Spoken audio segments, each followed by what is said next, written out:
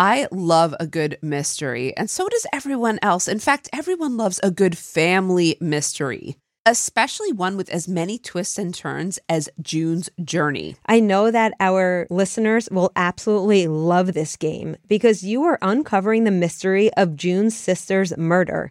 And you're becoming a detective. You're looking for clues, and each scene will lead you to a new thrilling storyline. This is a great way to engage your observation skills to uncover key pieces of information that lead you on to many chapters of mystery, danger, and romance. Right now, I'm in the process of interviewing family members.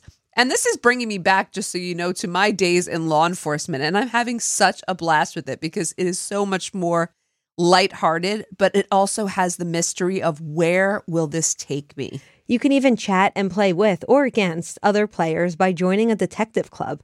You'll even get the chance to play in a detective league to put your skills to the test.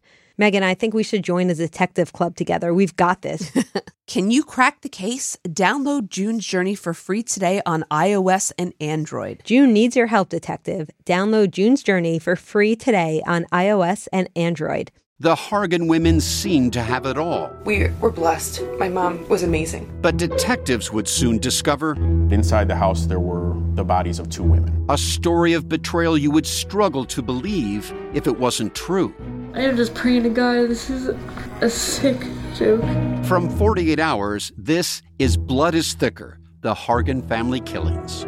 Listen to Blood is Thicker, the Hargan Family Killings, wherever you get your podcasts.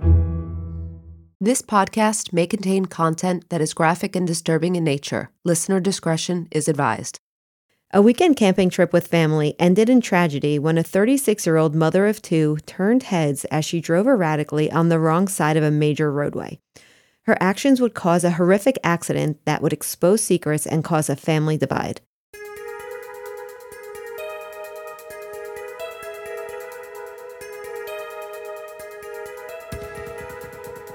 This is the Diane Schuler story.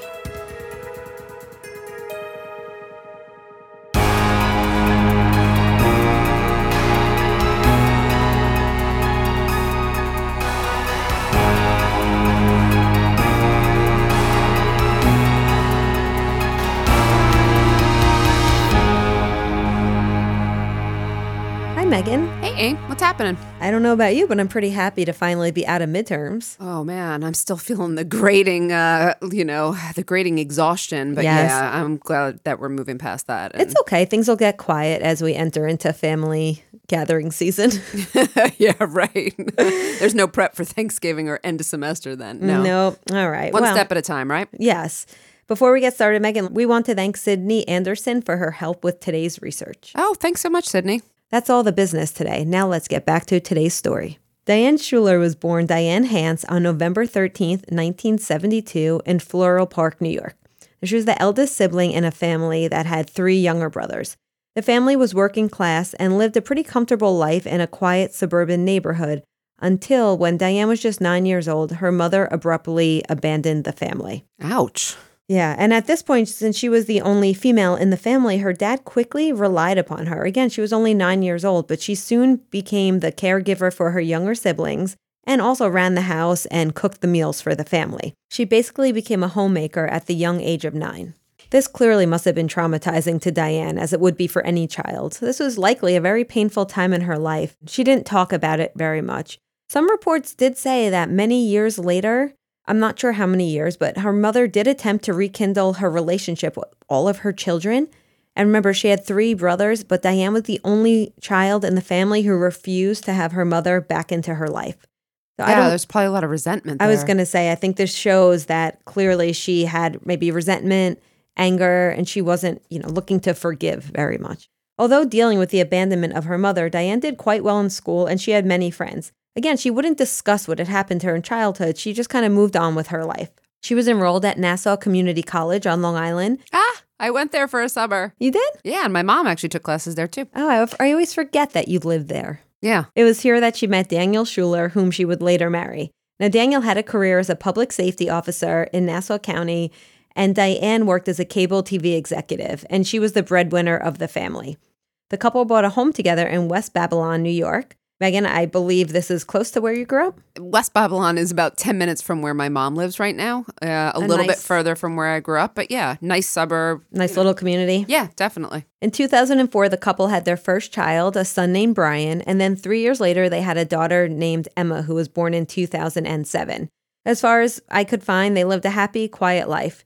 And according to those who knew her, Diane Schuler was just an all-around great person. She always seemed happy. She was one of those people who could just seemingly do it all. Remember, she had a very demanding job. She was a top executive, but somehow she was also a very present mother and always there for her children. Many sources say they always looked very well put together, and she often did activities with them. Some of Diane's family members even described her, quote, supermom personality as a way of dealing with her tough upbringing. Not surprisingly, given what we know about Diane, she was a bit of a perfectionist. She liked things a certain way, but, no one had a bad thing to say about Diane. Mm-hmm. In 2009, when the event we are discussing took place, Diane was 36 years old, her son Brian was 5 years old, and her daughter Erin was 2 years old. On July 24th, 2009, Diane and Daniel left for a camping trip, headed to Hunter Lake Campground in Parksville, New York. With them were their 2 children, Emma and Brian, and their 3 nieces, Emma, who was 8 years old, Allison, who was 7 years old, and Katie, who was 5 years old.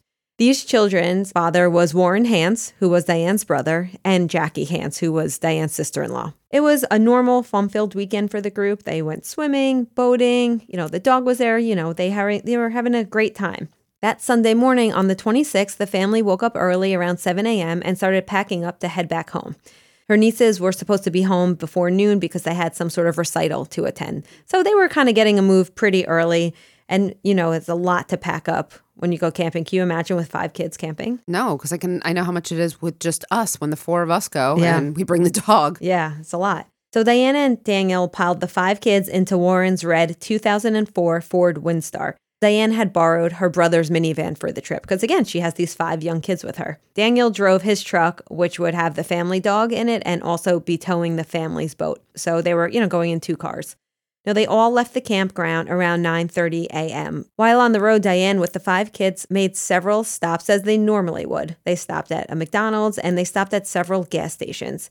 So let's talk about this McDonald's for a minute. The first stop was a nearby McDonald's in Liberty, New York, and this was just before 10 a.m. They had ordered breakfast, and the kids played on, that playground thing? Yeah, McDonald's. Inside the McDonald's, like the little tubes that you go through and whatnot. Yes, and this was pre-COVID, so it was okay to play in those things. Right. I was just thinking germs. Yeah, right.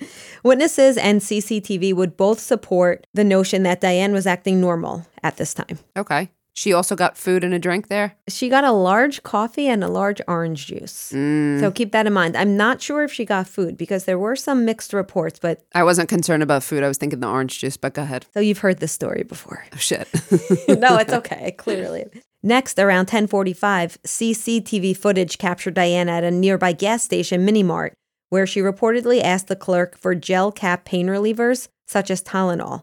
However, they did not carry the product she was looking for. Now, on this footage, she appears pretty normal. She looks a little aggravated, but to me, not at all impaired.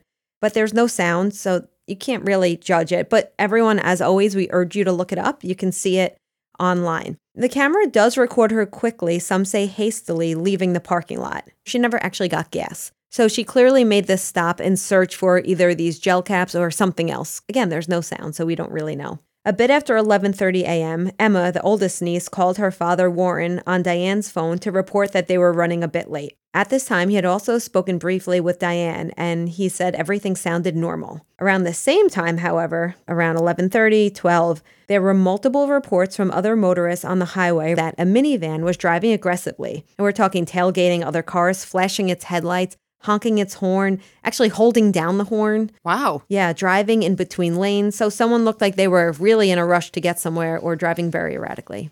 There were other reports of seeing a minivan pulled over on the side of the highway with a woman bent over vomiting. And this was all within the same time frame, 11:30, 12. Strangely, however, at 12:08, Jackie Hance, Warren's wife and the mother of the girls in the car, called Diane and reportedly spoke to her briefly for a little under 2 minutes, and she recalled that the conversation was, quote, normal.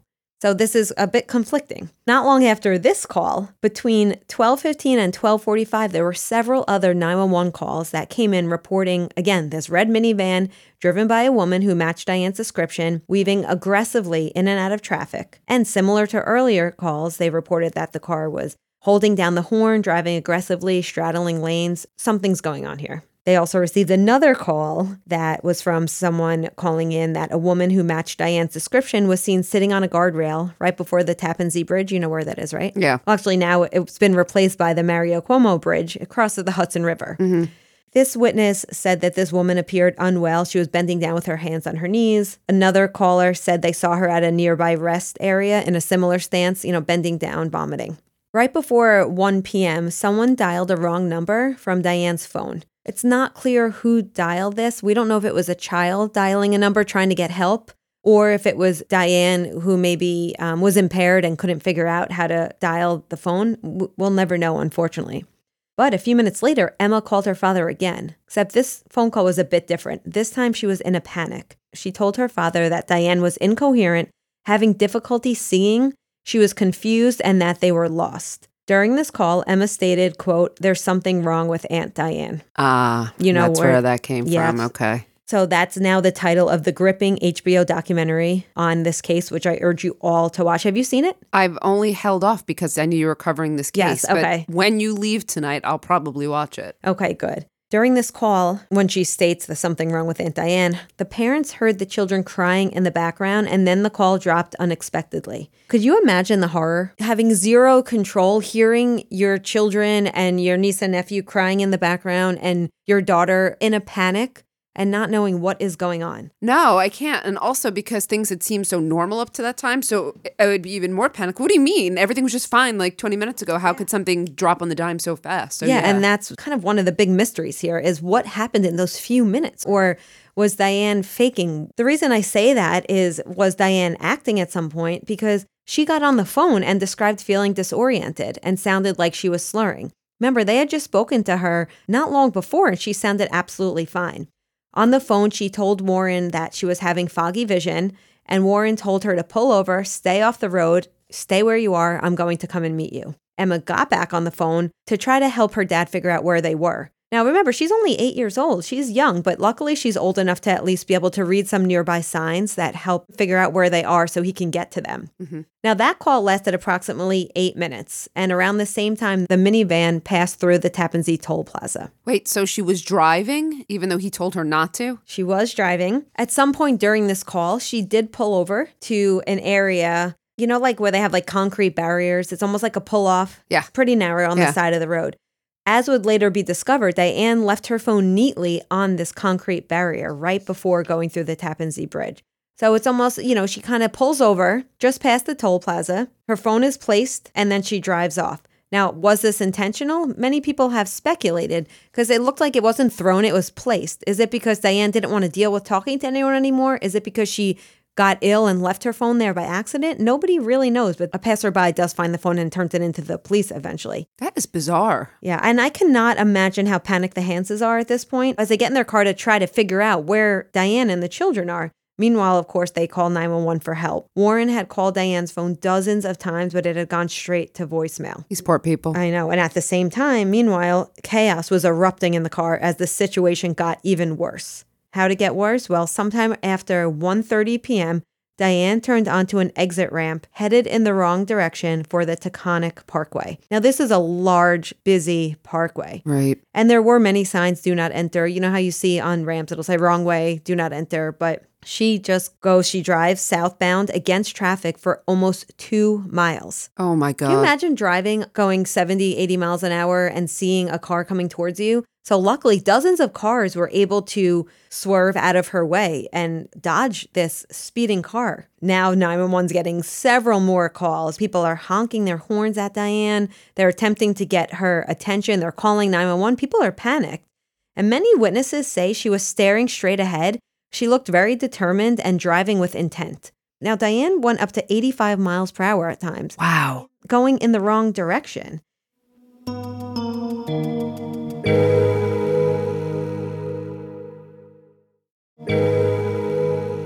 she was driving erratically, meaning, honking the horn and flashing lights and doing all this. But she wasn't, when you think of like a drunk driver kind of going in and out of lanes, she seemed like she was able to stay on a straight path.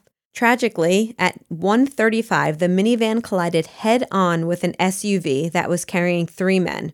The men in this car were Michael Bastardi, 81 years old, his son Guy Bastardi, 49 years old, and their family friend, Daniel Longo, who was 74 years old. Now, the men were all from nearby Yonkers, and they were on their way to a family party. All 3 men died on impact. Oh, my goodness. A second car was also hit, but luckily the occupants only suffered minor injuries. There were several witnesses to the crash and several cars that pulled over immediately to get out of their cars to try and help get Diane and the kids out of the car. The car was starting to catch fire, and people knew that they needed to act fast because they quickly saw there were several children piled in the back of this minivan. So they started pulling out the children, most of them unresponsive. They were pulling them out one by one, and they actually almost missed Brian. Remember the boy, Diane's older son, Brian, because he was buried under his sister and his cousins. It is so heartbreaking to hear the accounts of the eyewitnesses, whom of all in the documentary are hysterical, explaining this scene. And of course, there's photos from the scene. It's just horrific. It's an extremely traumatic event for anyone who witnessed this. Yeah, and all the first responders, as they're retelling, everyone's just, they can't tell the story without crying. When they pulled Diane Schuler out, it was quickly noticed that there was a large bottle of Absolute vodka that was broken on the driver's side floor. Now, this information would have come in handy later during the investigation. Not to spoil anything, but I think it's clear what's going on here. Or what people are thinking. Absolutely. Now, this accident was massive, and I don't know if you recall. I know you lived in the area during this, but I remember it being like breaking news. There were shutdowns of several major roadways in the area. Can you believe I don't remember this at all? Really? No. In fact, it was Westchester County's worst accident in over 75 years. And you could see footage of the backups. Like, we're talking hours and hours. They closed down major highways. 7 of the 11 people involved were pronounced dead at the scene, including Diane, 2 of her nieces, her daughter Erin, and the 3 men in the truck that I referenced earlier. Investigators at the scene believe that Diane and her 2 nieces and her daughter were likely killed instantly. The children were not secure in their car seats in the back of the car. Now, that could be because the force kind of ripped them out of the car seats. Okay. It's unclear if they were out of the seats to begin with. Okay. Schuler's son Brian and one of her nieces were initially the only survivors of the crash. Unfortunately, however, her niece was pronounced dead on arrival at the hospital. But her son Brian suffered severe head trauma, several broken bones, but he did survive. So they lost all 3 kids. The were other lost. family. Oh Yeah, the other family lost all 3 kids. Now, Brian says the only thing he remembered from the accident was that his mommy's head hurt and she couldn't see, and that he, quote, flew out of the car like Superman. Oh, my God. And you could see this little boy in the documentary. He has long-lasting issues from the accident. He now suffers from ocular nerve palsy and some other issues. Oh. But he's alive, so. Right. After finding out about the horrific fatal crash, nobody could believe that Diane would be responsible for this. So all fingers were pointed towards her, of course, because they found this vodka. All the witness accounts showed, everything was leading everyone to this one conclusion, that Diane drove drunk and killed all of these people. Mm-hmm. However, her husband, Daniel, did not believe that his wife had the capability of doing anything like this. He insisted that she must have suffered from some sort of undefined medical condition that would be able to explain her unexplainable actions that day. And he insisted, wait till the autopsy. You're going to see something else was going on. There's no way that my wife was drunk. She didn't have any medical issues. She may have been pre-diabetic. She was a little bit overweight. Her husband would say that she had some issues with like a tooth infection that he believes was causing her severe pain. Was she a known drinker? No more than you and I. Social drinker. A week after the Hansen Schuler family's funerals, toxicology reports came back and revealed that Diane had a blood alcohol content of 0.19%. Whoa. That's high, Megan. Do you know how many drinks that's equivalent to? And first of all, that's more than twice the legal limit. It's equivalent to about 10 drinks, but there was also another 6 grams of alcohol in her stomach that had not yet been digested. Whoa. So we're talking about about 12 drinks then or something? Yeah. And on top of that, there were also traces of THC in her body, which suggests that Diane had smoked marijuana between 15 minutes to an hour before the crash. So that might explain. But this means that she would have had to have been smoking in the car with the children, though, because they had been in the car. She stopped several times. She did. I mean, it's possible that it didn't capture her. Could have been. I mean, I don't know. I'm just saying. Daniel and his sister Jay would become huge supporters of Diane, and they played a huge role in that documentary that I've been referencing.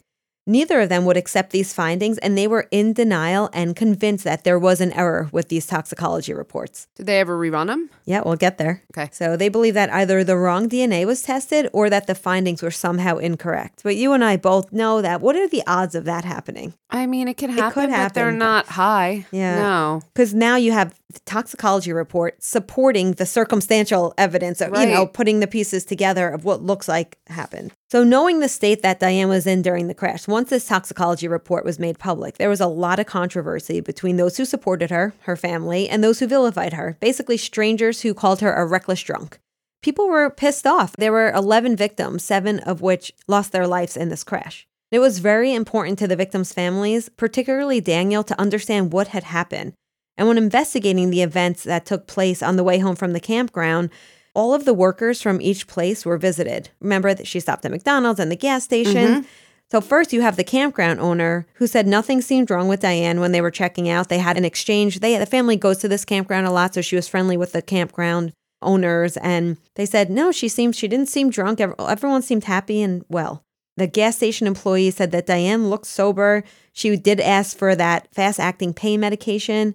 And other than that, she wasn't slurring. She didn't smell like alcohol. Okay. But isn't it true if you drink vodka, vodka is like the least smelly alcohol? It doesn't smell. And if she mixed it with orange juice, Yeah. So Daniel starts making up excuses. Oh, this makes sense. She stopped at the gas station to get Tylenol because she probably had this really bad toothache.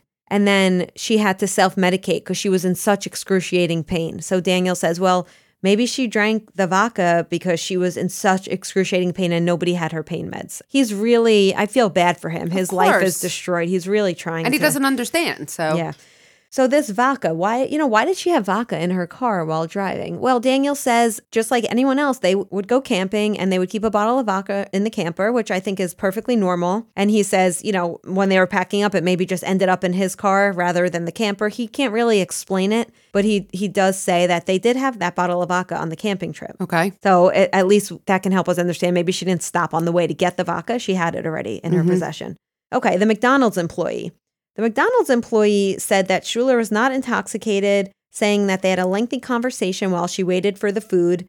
And this is strange because the events between this McDonald's stop and receiving the eyewitness reports of the van driving erratically, like what happened in between that? She got orange juice at McDonald's. Yeah. I'm just saying the possibility. If you want to know what happened, she got a drink and she poured the vodka in and that's kicked it off and she was drinking it heavily, possibly. But if you look at this timeline, like this is happening pretty quickly. And That's true. And of course we know you could chug the vodka quick and she kept getting sick and maybe she kept drinking after throwing up. Like who knows what was going on? But really the most puzzling thing is nobody was aware of Diane having an addiction problem before this accident. So this is something that made the whole event even more surprising and confusing because if this was somebody that had a drinking problem or, it started by Diane never drank. And then people would say, yeah, she was a social drinker.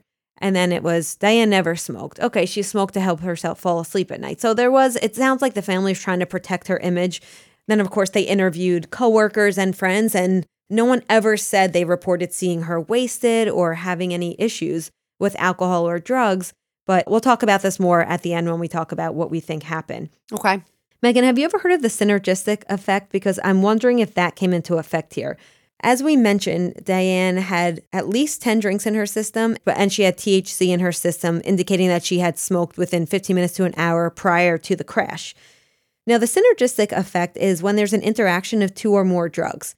What this does is that it'll cause the total effect to be greater than each individual effect. So in other words, someone might be able to have 10 drinks and be okay, smoke 2 joints and be okay. But when you put them together, it could be especially dangerous. Yes. And of course, combining any substance and driving increases how dangerous this could be. So if Diane was not used to maybe combining the two, it's possible it had a more severe effect than she had had in the past. Maybe she was able to drink 10 drinks and drive. That's possible in the past. Maybe she's done that, but maybe she didn't also smoke the marijuana. Maybe that's what, put her over the edge. I mean, this is weird. Something's not adding up, but okay, keep going. Not that I'm condoning drinking 10 drinks, but I'm just saying it's possible that someone who's a functional alcoholic might, their tolerance is different than you or I. Yes. You or I would not be able to operate a vehicle if we had 10 drinks. No. Or anything. So for a woman who barely drank, according to most reports, how could she have ingested so much alcohol in such a short amount of time? And why would she put her children and nieces in such danger? Are you asking? It's kind of like a rhetorical. I don't know. Do you have an answer? I mean, of course, if she was an alcoholic, that's the answer. But I don't know based on what you're saying yet if she was. And I'd like to hear what the rerunning of the tests maybe showed. Okay. Before we get to that, I want to talk about the legal aftermath because there was quite a legal aftermath. It's actually hard to believe how many lawsuits were filed in this case. Who are they filing against? Well, everyone. Oh, it's tragic because if you think about it, I believe that people just need to feel some sort of closure when something like this happens. It's so tragic. So what do? You can't bring back your loved ones. You just need to find answers. There are years and years and large amounts of money spent trying to point the finger. So there's a lot here. I'm going to try to keep it simple. So let's start. 5 months after the accident, the Bastardi family, the family of the 3 men, they filed a lawsuit against the Schulers. Now, that was settled within months for an undisclosed amount. So that was an easy one. During the years after the crash, though, there were multiple lawsuits filed by the Schuler family, the Hans family, the Bastardi family, as well as Dean and Angela Tallarico. Now, they were the occupants of the second car that was hit who had minor injuries. Oh, okay. In 2009, a wrongful death suit was filed against the Schuler estate and Warren Hans by the sister of Guy Bastardi and the daughter of Michael Bastardi. They claim that Schuler operated the vehicle in a negligent manner, which of course she did. She was intoxicated and high. And because of that, they caused the death of their loved ones. But why include Warren here? That's what I was why? They're saying that he didn't take reasonable actions to stop her? So it's twofold. Number one, they say that he should have known, or that he may have known, that his sister had a problem, but still let her operate the vehicle. And because it was his car, perhaps, I read. Oh, I see. Oh, man. Which leave the poor guy alone. Yeah, I mean. I understand why you want to file it against the Schuler estate, but leave the Hans family alone. In July of 2001, this was around the time when there's a 2-year wrongful death statute of limitations, and it's about to expire. So this is where you see many lawsuits quickly getting filed. So Daniel Schuler filed a lawsuit against the state of New York, alleging that the car accident was caused by insufficient warning signs on the highway's exit, and that it was the negligent roadway design that made the identification of the appropriate lanes difficult for Diane. That seems meritless. He claimed that this negligence resulted in the death of his daughter and wife and major injuries to his son. I mean, I feel bad for this guy. He lost half his family. I feel terrible for him, but I think that's probably not a substantial claim. I absolutely agree. I don't think that is a substantial claim. It gets much worse. Okay. Daniel Schuler also filed a suit against Warren Hans, his brother-in-law, the brother-in-law who lost 3 children.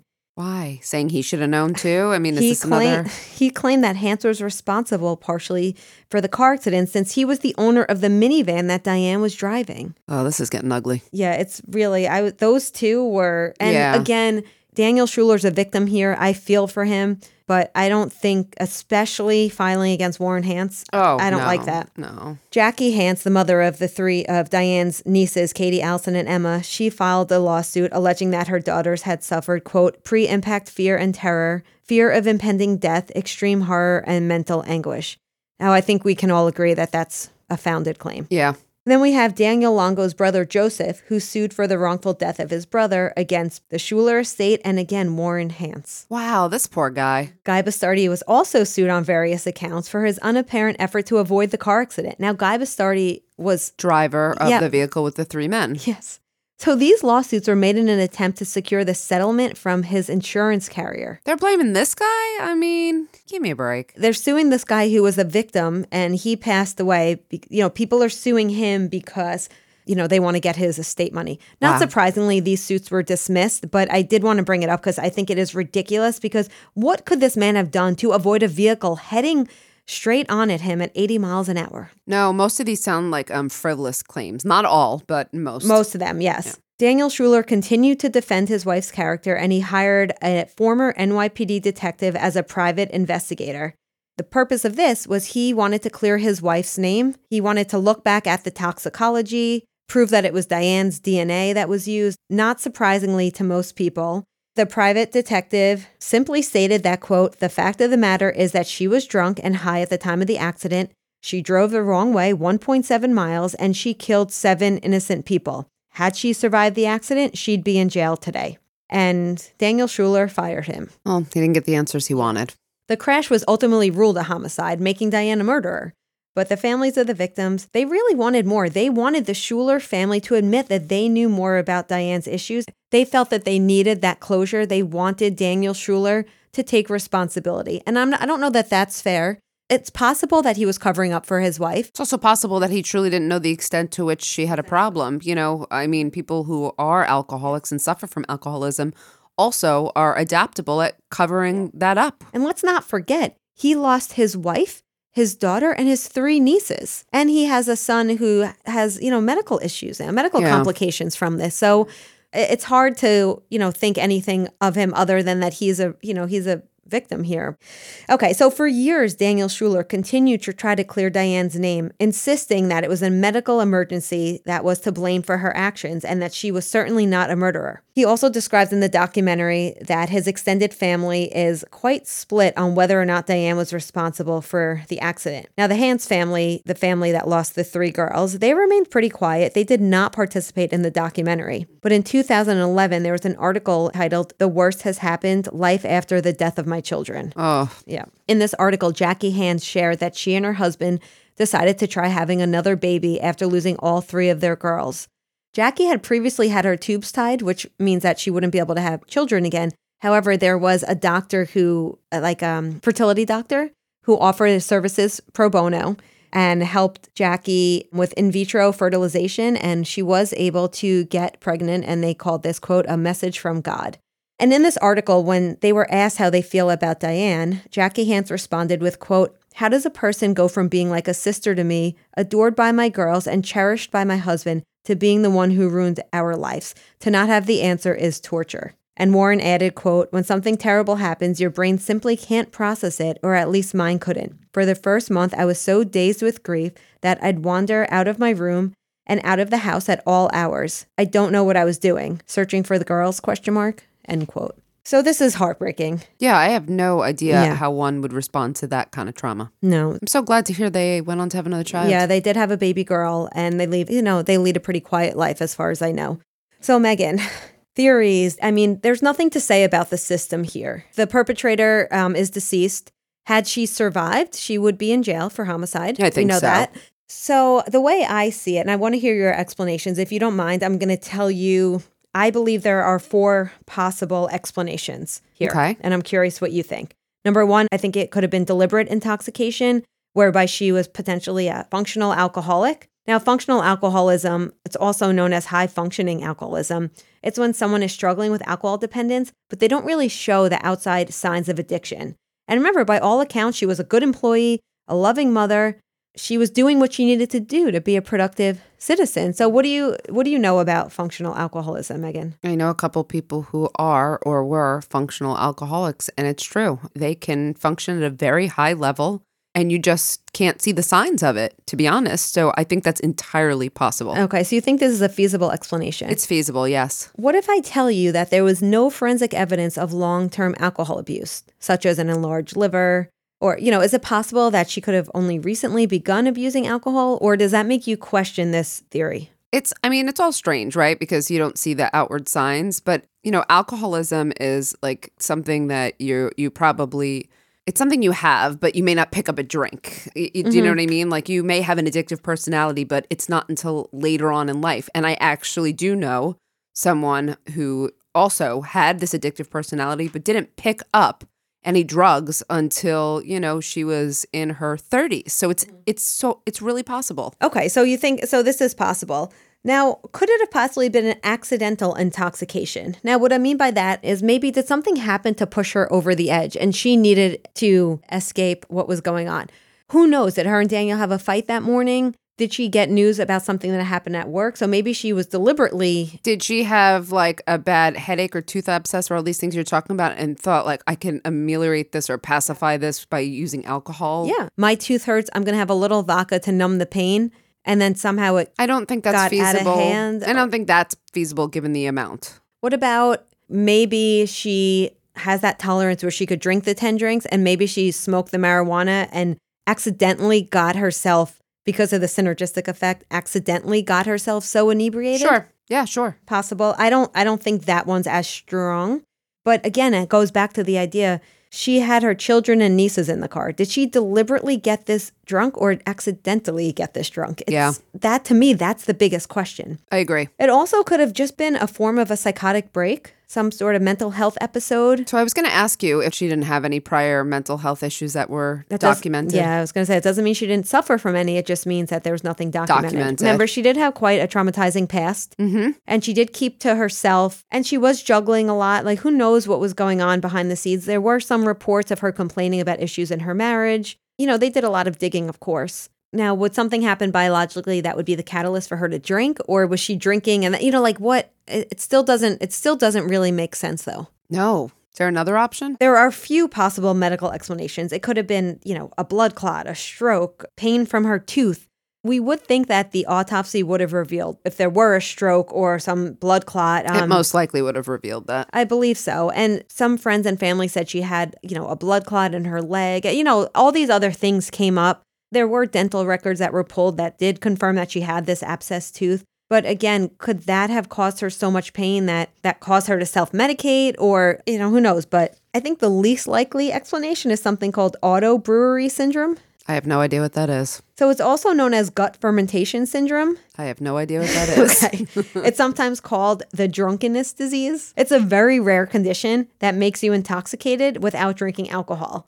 This basically happens when your body turns sugary and starchy foods, such as carbohydrates, into alcohol. Not very common and probably not likely considering they found the bottle of Absolute, but... So if there was no bottle of Absolute and no reports of her, you know, drinking before, I might be able to get on board with that. But because of the rarity of it and because of the alcohol found, I'm going to say I won't go with that. I also have to admit, I don't know enough about the syndrome to say if the autopsy, you know, they said she had undigested alcohol in her stomach. Are they able to distinguish between, you know, actual alcohol and this, you know, fake alcohol or the alcohol, you know, the starch that makes it resemble alcohol? I don't know enough, but there's also one other thing. Have you ever heard of Call of the Void? Only because James mentioned it to me once, but I still wouldn't be able to tell you what it is. It's this very strange thing that I think you and most of our listeners have probably experienced. So have you ever just been standing like on a cliff or something like on the roof of a building and you look down and for a second you're like, what if I jumped? Yeah, the urge. Oh, Yes. That's what it is. Oh, so they're saying if she was like driving, she just had the urge to drive on one way. I have heard of that and I know it happens.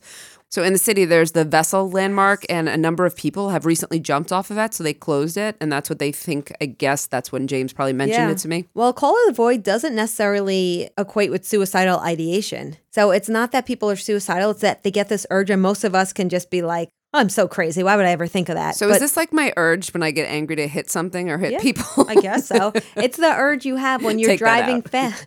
It's the urge you have when driving fast to swerve quick. But in this case, I don't think it's relevant because a lot led up to this. It's not like Diane was driving and then all of a sudden just swerved and went into a ditch. This is a woman who it was, over the course of hours that she was driving erratically and these things were happening. Now, could it have been suicide? Yes, absolutely. And that would go along with having maybe a psychotic break because there's no signs of suicidal ideation. Again, we do know that some people die by suicide when they have no signs leading up. So it is possible that she had some of these feelings and never knew. It's possible suicide was also in the makes as she was drinking a lot, ingesting a lot. You know, that's in some ways a form of intentional suicide or unintentional suicide. Yeah. But why would she bring the children with her? I don't know. This is, I will tell you, Amy, hands down, probably the most mind-boggling case you've brought to me that I can't figure out. I do think she ingested the alcohol and the drugs. I don't know if it was to pacify some symptoms or if she was just, she was just someone who drank a lot and then it just spiraled. But I am definitely baffled at the end of this one. Yeah, and Diane wasn't a mean or a bad person. It's hard to say she's a victim because she took so many lives, but she's a victim. She was clearly suffering from something, whether it was something biological or psychological, and she maybe just reached an unbearable breaking point. I mean, I don't want to speculate if she's a victim or not, to be honest. For me, it's hard because I really feel like I don't know and I couldn't say. I do understand where you're going with that. But listen, I would love to hear other people's thoughts on this one because truly you've left me with a lot of question marks and I'm going to watch the documentary myself. Some have speculated that on the day of the accident, remember I talked about she was supposed to get the nieces home by noon because they had a recital? Some speculate that she was really stressed about running late because she's a perfectionist, that perhaps to like ease her pain, that's why she drank and smoked, and that led to the disorientation. Or, substance use can also lead to disassociation. Absolutely. It could totally lead to disassociation. So maybe she lost touch with, maybe ultimately she lost touch with reality. So it kind of spiraled out of control. I don't think she would do all this because she was running late. No, but there's exacerbators, right? She might have had so many other things going on. And then this was just like the straw that broke the, camel's back. Like it just sparked something. Yeah, it just made me think if she was suicidal and she pulled over right before the bridge, why not leave the kids in the car and go jump off the bridge? I have no idea. That's why, was this premeditated? Did it just, this is right up there with Cindy James, I think. I was thinking that. Well, that's why I said it's the most boggling mystery you brought me. In any world, is there any way that we'll ever know what happened here? We might if someone who knew her earlier, if someone came forward and said, in fact, you didn't know this about Diane. So maybe we could get some insight into either her mental health or her previous substance abuse or any suicidal ideologies. So that's a possibility. Yeah. I mean, short of that, I'm not really sure. But I would love to be able to solve this one in Cindy James. I was thinking about that because Daniel is the only one who probably has access to her journals and her, all of her belongings. So I'm wondering if there would be something there and he's just keeping it close to the chest because pretty much if Diane is to blame for this, he's to blame for this. In the public's eye, in the sense that he probably should have seen the red flags or not let her take the kids if she was having a tough day or whatever it is. Maybe in the public eye, I wouldn't necessarily blame him, especially if he didn't know. If he didn't know, then this is not his fault. Okay, Megan, well, I can only hope that the Hans family has some peace and they're able to move on with their life and the other victims' families as well. In fact, all the families. I hope all of them have found some measure of peace or comfort or closure. I can't imagine this, but I hope they've found something to comfort them. I would love to hear your opinions, listeners, so please feel free to reach out on social media, email us. I'm very curious what the general consensus is here. All right, well, thank you all so much for listening, and we will catch you next time on Women in Crime. Women in Crime is written and hosted by Megan Sachs and Amy Schlossberg. Our producer and editor is James Varga. Music composition is by Desert Media. If you enjoy the show, please remember to subscribe and leave a review. You can also support the show while gaining access to ad-free episodes, exclusive AMAs, and other bonus content for a small monthly contribution through Patreon. For more information, visit patreon.com/womenincrime.